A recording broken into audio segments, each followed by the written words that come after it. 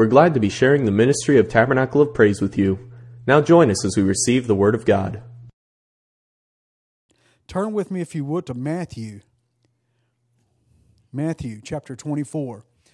The last week we talked about the 7 dispensations, and I know I went through it pretty fast, and I got complaints about it, and I got rebuked about it, and people were telling me I couldn't catch up, I couldn't follow you, I couldn't.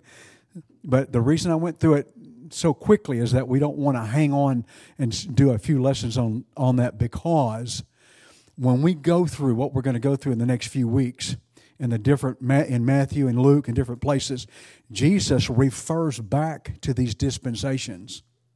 And so he ties what's going to happen to these dispensations. And so there's a reason Jesus didn't do that to do things off the cuff.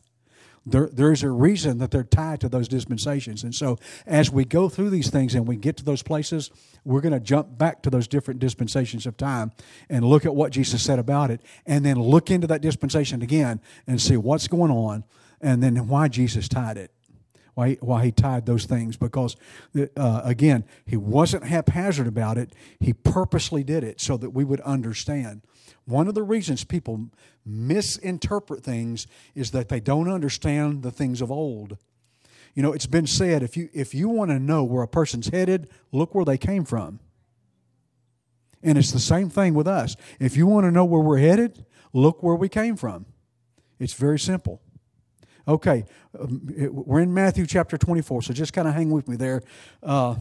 Again, talking about the dispensations times, we're going to reference them several times when we get to them, but in Matthew 24, you won't see it as much, but as we go through these lessons, I'm not sure how long this is going to last, just so you know.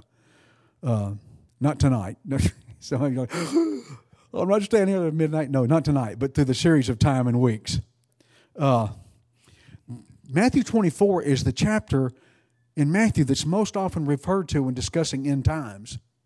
You hear that, but there's something odd about that. There's something unique about it, because, well, let's get it. I don't want to. We're going to take a look at this chapter verse by verse, and we're going to examine it in its context. This chapter contains the prediction of the destruction of Jerusalem as well as the temple that was there. And so it kind of begins with that, and then Jesus goes off into a litany of things. So the following verses are Jesus' answer to the disciples' question. When we start reading, the disciples are going to ask a question. And so the verses that we're going to study and go through tonight are Jesus' answer to what they ask. And here's the thing, keep this in mind. The disciples of that day are no different than us today, and we're no different than them. We kind of want the information now. And we kind of want to know exactly when this is going to happen, and that's going to happen. They were quite sure that it was going to happen in a week or two, or a month maybe. They didn't know it was going to be a couple of thousand years later, and still everything hasn't happened. We have to understand this, that when Jesus gave reference to things, and as we're going through this, keep this in mind, it's not a bang, bang, bang thing. Things bleed over and one to another. Issues bleed over one to another. Things that happen bleed over one to another. And they happen in a series of years, because let's be honest, it's been over 2,000 years since Jesus made these statements. But things have bled over from, and we'll talk about those things tonight. So again, we know we want the answers and we know all those things, but understand these things have to come together and they have to mesh together.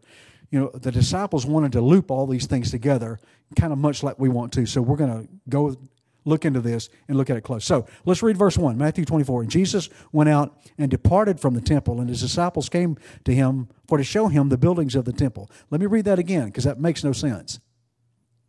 Jesus went out and departed from the temple, and his disciples came to him for to show him the buildings of the temple. When you look at that, wait a minute. He just left. Jesus was going out of the temple. It's a place he frequented quite often. He would go there to pray. He would go there to teach. And this will be his last visit to the temple. And this is important. This will be his last visit. He will not visit the temple again. It's about to change and be over for him. Now, I'm going to reference Josephus. Do y'all know who Josephus is? Everybody, if you don't, Josephus was in the first century of the church was a historical figure. He actually recorded history Josephus was born in 37 A.D., and he died in 100 A.D. In the first 40 years of his life, he was born in Jerusalem. His mother was like somebody highly regarded in the Judaistic points of view. But a lot of pressure was put on him because of what was going on in Jerusalem between Rome. And Rome finally came to him and said, listen, we're going to put you in prison. He kind of makes a deal with Roman authorities, and he switches from being a Jerusalemite to a Romanite. Does that make sense? He does that for several reasons, but it's all the concourse of time. It's all the reasoning of time and him recording history. Because of that, he was actually able to be in places and record actual history that's outside of what's in the Bible. But it's history that matches directly with the Bible. And so we have a historical event. You know, people say, there's nothing historical about the Bible and there's nothing proof. Josephus. His historical facts and things that happened. So I'll reference him quite a bit. Josephus said this about the temple. This is important to understand about the temple because the end times have to do with the temple. So he said that the temple, the stones were made of a whitish color marble. He said in the temple, well, let me say this, the temple was the most elaborate, impressive building in all of Jerusalem.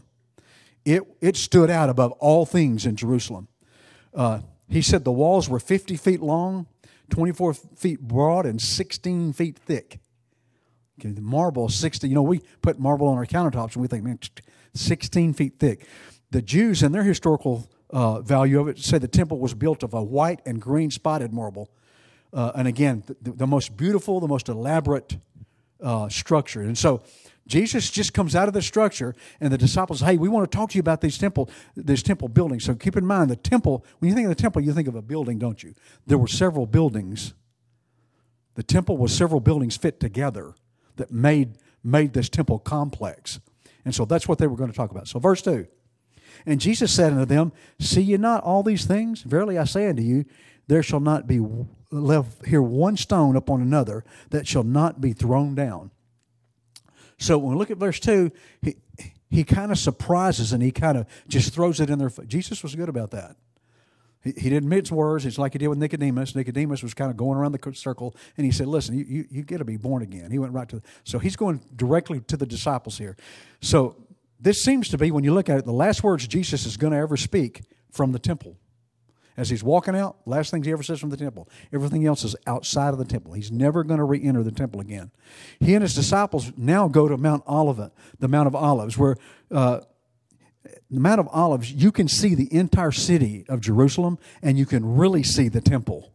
It really stuck out. And so here they are on the Mount of Olives, and this is where Jesus starts having his conversation with them. As he's having this conversation, in about 40 years from the point he's having this conversation, this temple in Jerusalem, they're all going to be destroyed. They're going to be torn down. Titus, the Roman general, is going to come in with his armies. It's been declared by Roman rule to just destroy the city because of what's going on. And so Titus does that. I mean, they go in and block by block, brick by brick, stone by stone, tear the whole thing down. They tear the temple down, and they bring in sea salt, and they put sea salt on the ground as they turn the ground with plows. That's total destruction. That's what's going to happen in about 40 years. This is what Jesus is telling them. The temple was destroyed. Why? Is it because Jesus said it would? Yes. It's because he said it would. But there's a reason Jesus said it would be destroyed. Number one, it was because of the sins of the Jews. This temple is going to be destroyed because they reject Jesus as Messiah. It's also somewhat, if you want to call this a blessing, it's also to take away Judaism from the Jews. They're practicing Judaism, and when Jesus comes on the scene, and he is now, when he becomes the lamb for slain, Judaism is no longer needed. There's no purpose in it. So one of the reasons the temple's taken away, you don't need the temple anymore. The Bible says that Jesus is that temple. He's that temple, and then when we receive the Holy Ghost into our life, we become the temple of the Holy Ghost. So you see the purpose of the destruction of the temple, to get rid of it. And then now the ancient sacrifices they're all abolished. They mean they're done. They're done away with. And it brings this Jewish economy. Economy is not just money. The whole Jewish economy, living and all of the structures and all of that stuff, does away with it. It's the end of it. And this is the introduction of grace in church. When this happens, this is when grace and the church age begins to be introduced.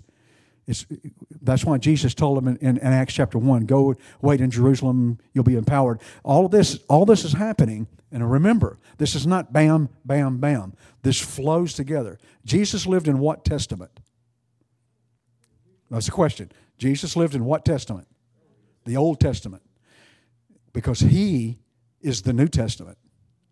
So until he dies, buried and resurrected, it's still Old Testament. Once that happens and he's resurrected, then the New Testament's coming along. But remember, it's not bam, bam, bam. Things have to happen. So let's look at verse 3. If you have a question, or if you say stop, you're too fast or whatever, do that. Or if you have a...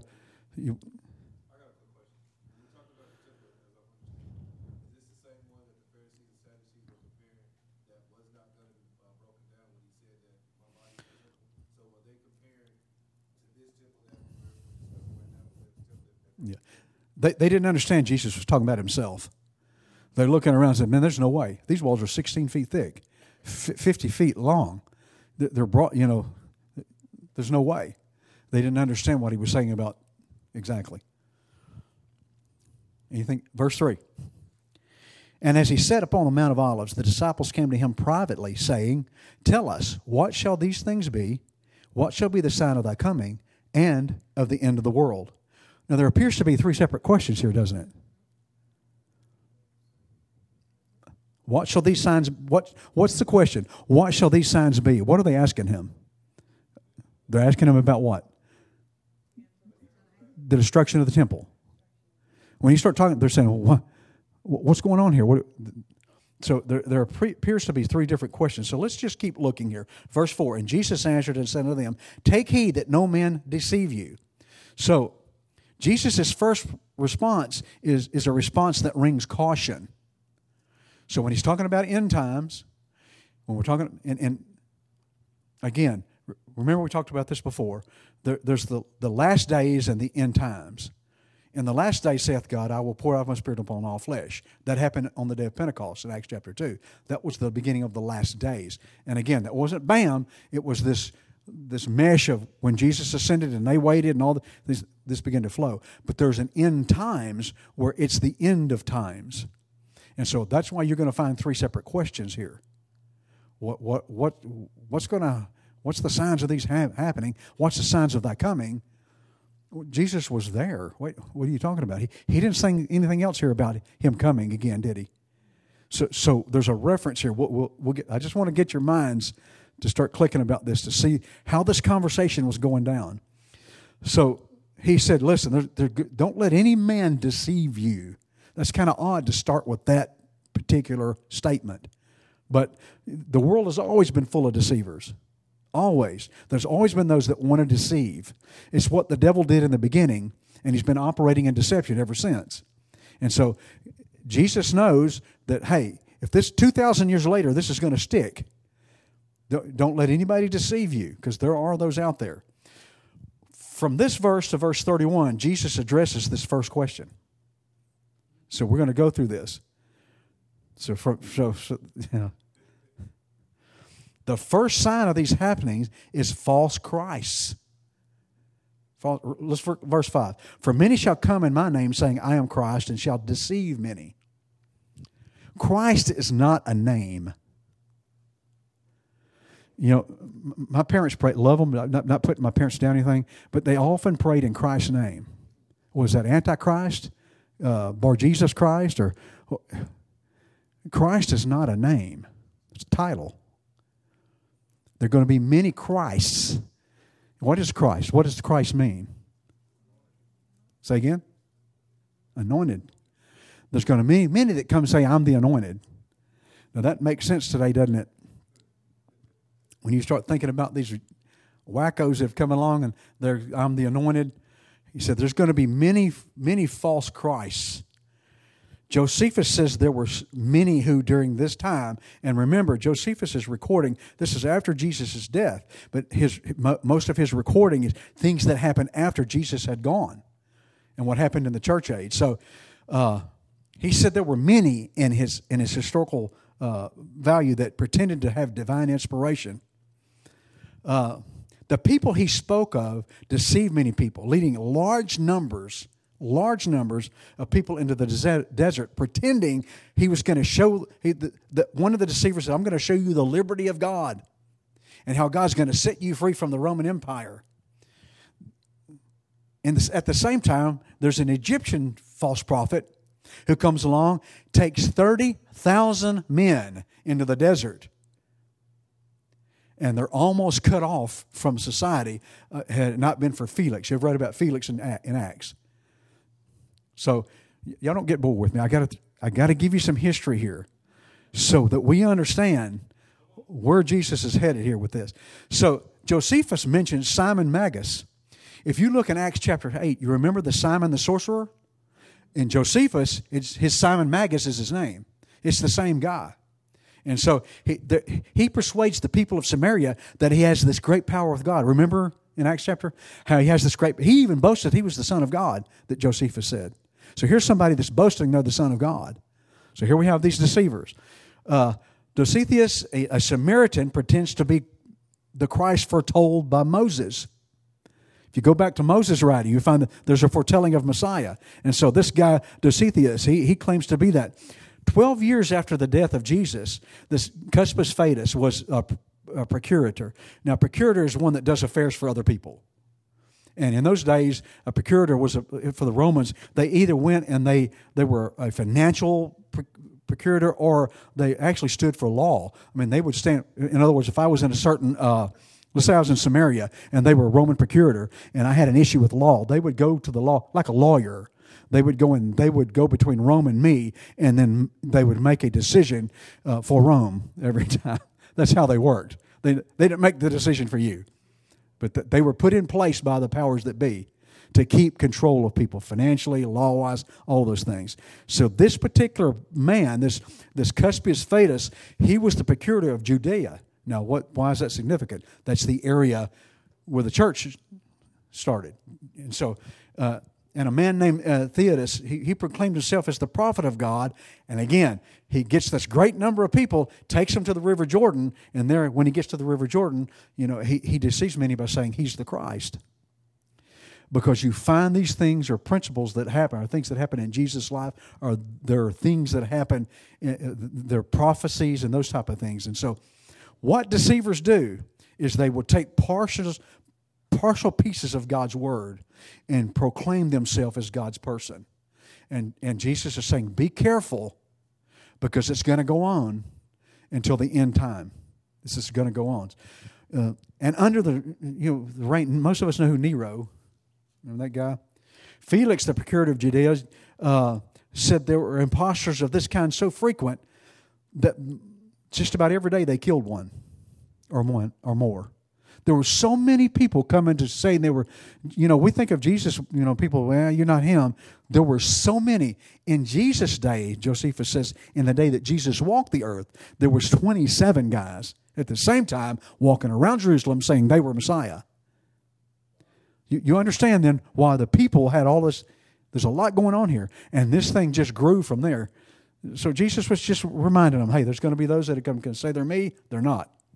So false Christ arose in that day, continued ever since. Anyone, let me throw this out. Anyone placing themselves or their organization to where they are the absolver of sins, they're a false Christ.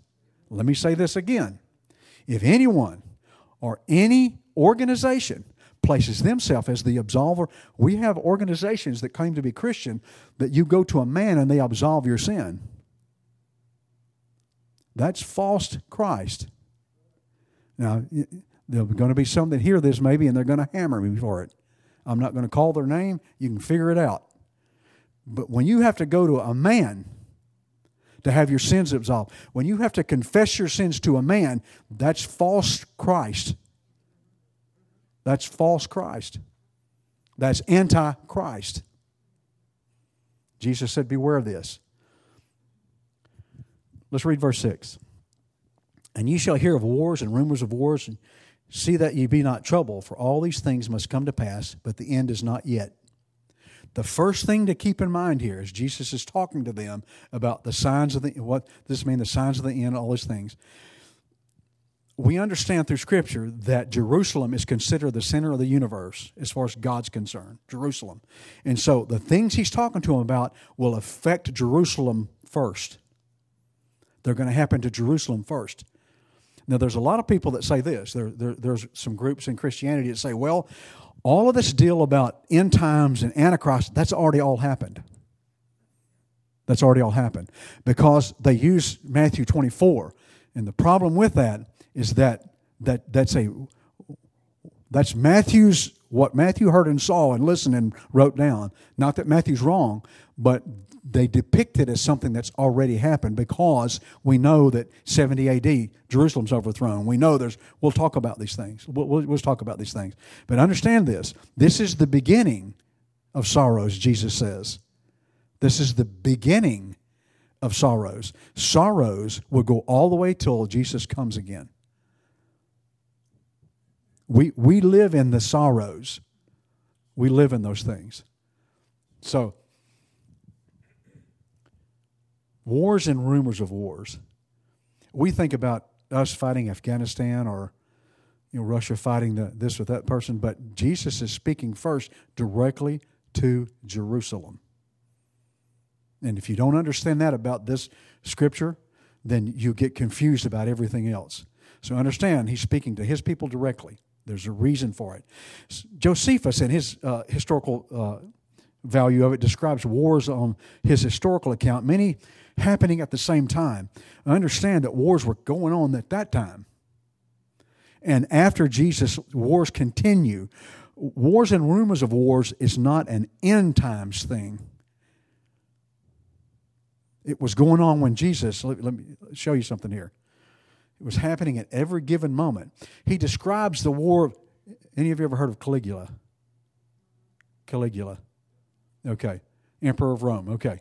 He describes that when Caligula has decided that he wants his statue put up in the temple. And the Jews said, mm-mm. So that was, they never went to war, but that was a rumor of war. That was a rumor. So there's wars and rumors of war. So that one thing, that was a rumor. We know that war was constant in the era that Rome sought to conquer the entire world. In the time of Jesus' day, even though there was a peaceful time in Rome, Rome was constant in war. Not only that, Israel was constant. Here's some interesting things that we find out about Israel. Let's look at verse 7. For nation shall rise against nation, kingdom against kingdom. There shall be famines and pestilence and earthquakes in divers places. And I promise you I'm going to stay on time. If I have to stop and we don't get through this lesson, we'll pick it up next week. I won't do over like I did last time. Nations rising against nations. That was brought about, it brought dissension, insurrection, and then the actual slaughter of the Jews, particularly at Caesarea. When Jesus speaks about this, things happen shortly thereafter. In Caesarea, it's where the Jews and the Syrians, they each one was contending, this is our city, no, this is our city, no, this is our city. And it brought them to war where they were fighting one another. The Syrians and the Jews. Because of that 20,000 Jews lost their life over that particular war. The very fact that they were fighting. Now, again, wars and rumors of wars. It's not okay, well, there's been a few wars back in history in this war, but now there's been a lot of wars all the time, and so that's not what Jesus is referring to here. He's referring to his day, because this is going to continue on through, but when we get into dispensationalism again and we look at the dispensations, we'll understand why he was saying what he was saying about the wars of Israel, because we understand Jesus lived in the Old Testament, and so the Old Testament church was Israel. In the New Testament, the Scripture tells us that the New Testament church is Israel. So God sees you and me just like he saw the people of Israel back in the Old Testament. You understand that. It's going to be important as we go through this that you're going to see the shift, the dynamic shift between Old and New Testament and the grace age and the church age. You're going to see this shift. Maybe not tonight, but so as a result, because of that war between the Syrians and the Jews, 20,000 people's lives lost, the Jews began to plunder neighboring cities and villages and all that. So the Syrians then slaughtered another 15,000 Jews. Now I'm giving you a little history here so you understand. Wars and rumors of wars were going on right then. In Alexandria, 50,000 Jews were killed because of the war in Alexandria. 50,000. It goes on and on and on. Remember the words of the violent crowd as Jesus stood before them? Crucify him, crucify him. Let his blood be on us and our children. You remember those words? The wars that I just told you about? And look what's happened through history. Whenever wars crop up, the Jews are always slaughtered. Why is that? Crucify him. You understand, the temple change is starting to happen here. The temple change is starting because Jesus came as the starting to happen. Kingdom against kingdom, it says here. The Jews and the Galileans fought against the Samaritans because of some Galileans that were murdered going to the feast in Jerusalem. I'm just going to throw all the Jewish nations fought against the Romans and King Agrippa. All of the Jewish nation fought against Rome and King Agrippa. There was civil war in Italy where Otha and Vitellius were contending for the empire. Who wants to be the boss now? And all this is good. So wars and rumors of wars, sometimes the wars had nothing to do with the Jews. Sometimes it had to do with,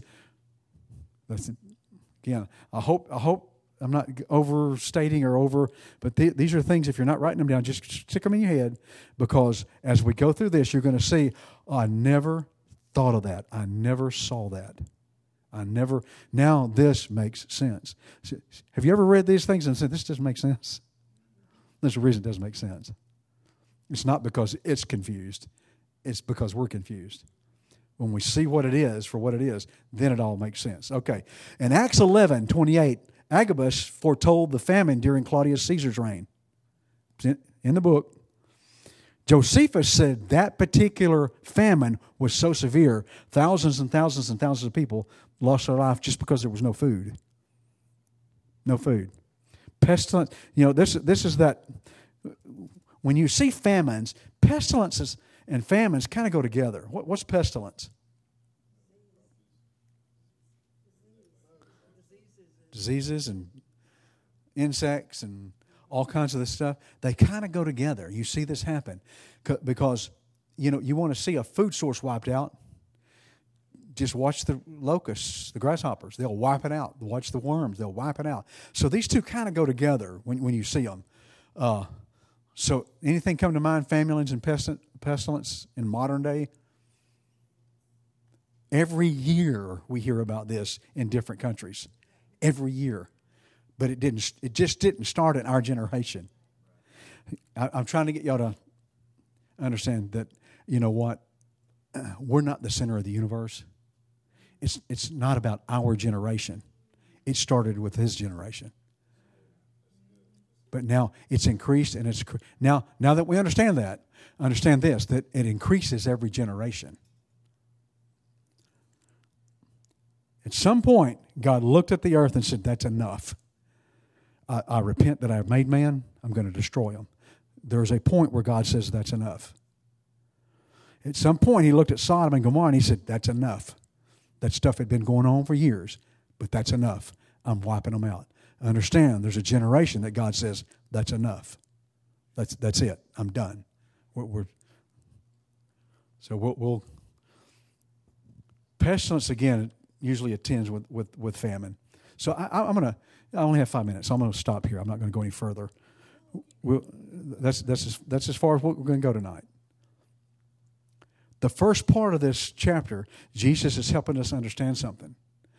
That even though the last days, saith God, I will pour out my Spirit, started in the book of Acts, end times began with Jesus. But there's a progression through generation where we're going to see as we look, when we get, what do we get to verse, we're supposed to get to verse 31. We got to what verse? 7. Okay, well, okay, so it may take a little longer. As we get through this, we're going to walk through this and we're going to see what happens to Jerusalem, what happens to the Jews. Jesus pronounces these things. And, I use the word prediction, that Jesus predicted, but Jesus doesn't predict. He said it's going to happen. There's no prediction about this. If he said it's going to happen, it's going to happen. That's not a prediction. That's word. That's word. So keep that in mind as we study these next few verses. Jesus said it. It's word. So it will happen. Any thoughts or? To me, it doesn't point towards anything because, it started and it's been going on. We think of all the things you talked about was probably in the Middle East, but what was happening over here at that time or in Africa, there was wars and pestilence going on, so it was going on everywhere. Everywhere. All over the world. What's the difference between then and now? Right.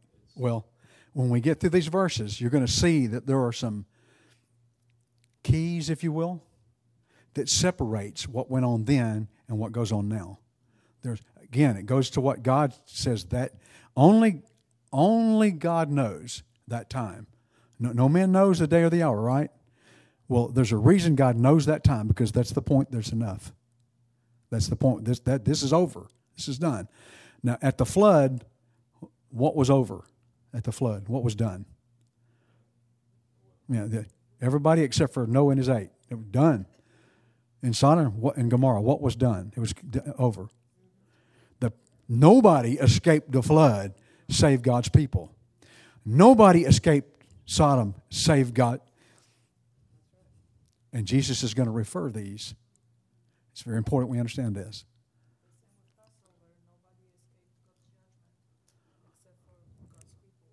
Right. God's judge. The beautiful thing about the judgment of God, and God, we talked about that last Sunday, is that God's judgment has been pronounced on us, if we're Christians, at the cross. But there's a world judgment, because there are signs at the end that are global. There are signs at the end that are religious, and there are signs at the end that are strictly Israel. And we're going to talk about those. Jesus references those, but you can't just use Matthew 24. We're going to go outside of Matthew in the next few weeks and go and tie those together. We're going to tie some things Paul said, Peter said, Timothy, or Paul to Timothy, that tie this stuff and make us, do we want to understand, and should we be able to understand end times? Yes. Absolutely. You know why? Jesus said we should. He said, you guys can look off and you see a cloud and you know the rain's coming. And the closer that clouds get, the closer you know that rain's. He said, you can figure that out, but you can't look at spiritual things and understand. He said, what's wrong with you? Because we're supposed to be able to do that.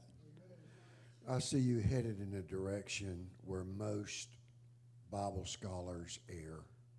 There are 3 streams of prophecy in Scripture: the world, the church, and Israel. Mm-hmm. And the key to knowing where you are is Israel. Right. Because Israel is Jerusalem. It's the center. Yes, yeah. And that's where we're headed.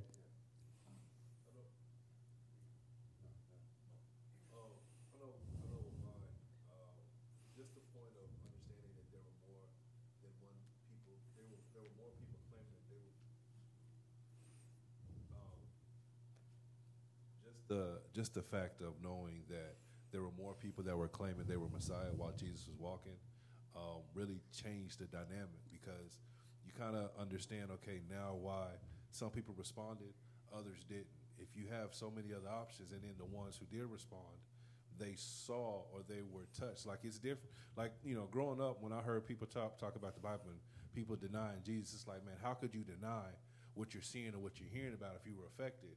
Now you take that same thought process. Well, I heard what Jesus was saying, but I never seen him. But then I saw this guy, heard this guy, and he was a fake. And that Messiah was a fake. And that person, like you said, there were some people who took, 30,000 people into the woods, and you never know whatever happened to them. So to hear that and see, it also puts into perspective what we're going through now and how you're able to differentiate and decipher and discern what is true and what's not. So who's the fake? Yeah, There's fake? truth and there's fake. Exactly. How would you know? How would those people? Some of those people might have seen all 27 Messiahs in their life there when Jesus was here. So would that not be a little confusing? So how would you figure out who was fake and who was real? It's very simple. Word. If what he says matches word, if where he came from matches word, all of those things. That's the problem today. And Jesus said, be careful that you're not deceived. There are deceivers that want to deceive you with word. They want to use. Didn't the devil say, hath God not said? He used God's word, but yeah, and we don't serve Kool-Aid here. Yeah, sorry.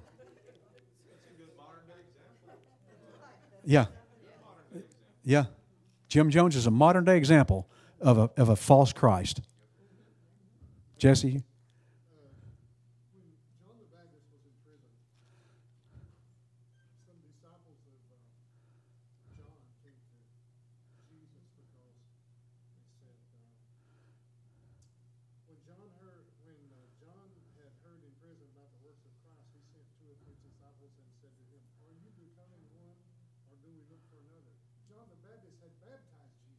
Yeah. He was there. Are you the one that's supposed to come, or should we look for another? And Jesus sent word back and said, go and tell John the things which you hear and see, the blind see and the lame walk. The lepers are cleansed and the deaf hear, the dead are raised up, and the poor have the gospel preached to them. And blessed is he who is not offended because of him. Some of those. That word offended, by the way, means confused. Doesn't mean my feelings are hurt. It means the Greek word means confused. Blessed are them who are not confused. Many of these so-called men of the cloth are confusing lots of people. Yeah. But guess what? Whenever I read the Bible, it says God is not the author of confusion. Right. So guess where that came from? Yeah. Don't you think John expected his cousin to come get him? Get him out of Don't you think jail. He expected it. Yeah, he was confused about why he was languishing in prison. That's why he began to, I baptized the one. I baptized you. Right. Dude, aren't you going to come get me out of jail? If that would happen to John, I think I tell you what, there's going to be a whole lot of people that buy into the false one. Because Jesus said, when I come, you rejected me. But when another comes in my name, you're going to receive him. Yeah. It's going to be a wholesale sell job. that's why we need to have God's word That's it. in our heart. Yep. And not go running after every wind of doctrine and every preacher that you hear that sounds good, that makes you feel good. That's why this kind of teaching is absolutely essential. Yeah. I built this church on expository preaching, going through the Bible, verse by verse by verse by verse. A text out of context is a pretext. Mm-hmm. And we ain't going there. East Texas. We ain't going there. Ain't God good? Yes, he is. Anybody else? Okay. Thank y'all. Look forward to seeing y'all this weekend. For more information about Tabernacle of Praise, look us up online at tabernaclepraise.org. We want to hear from you, so be sure to connect with our Facebook page. We also have a free app that you can use to keep up with events or be notified of bad weather, and you can listen to our sermons directly from the app. Thank you for listening, and have a blessed day.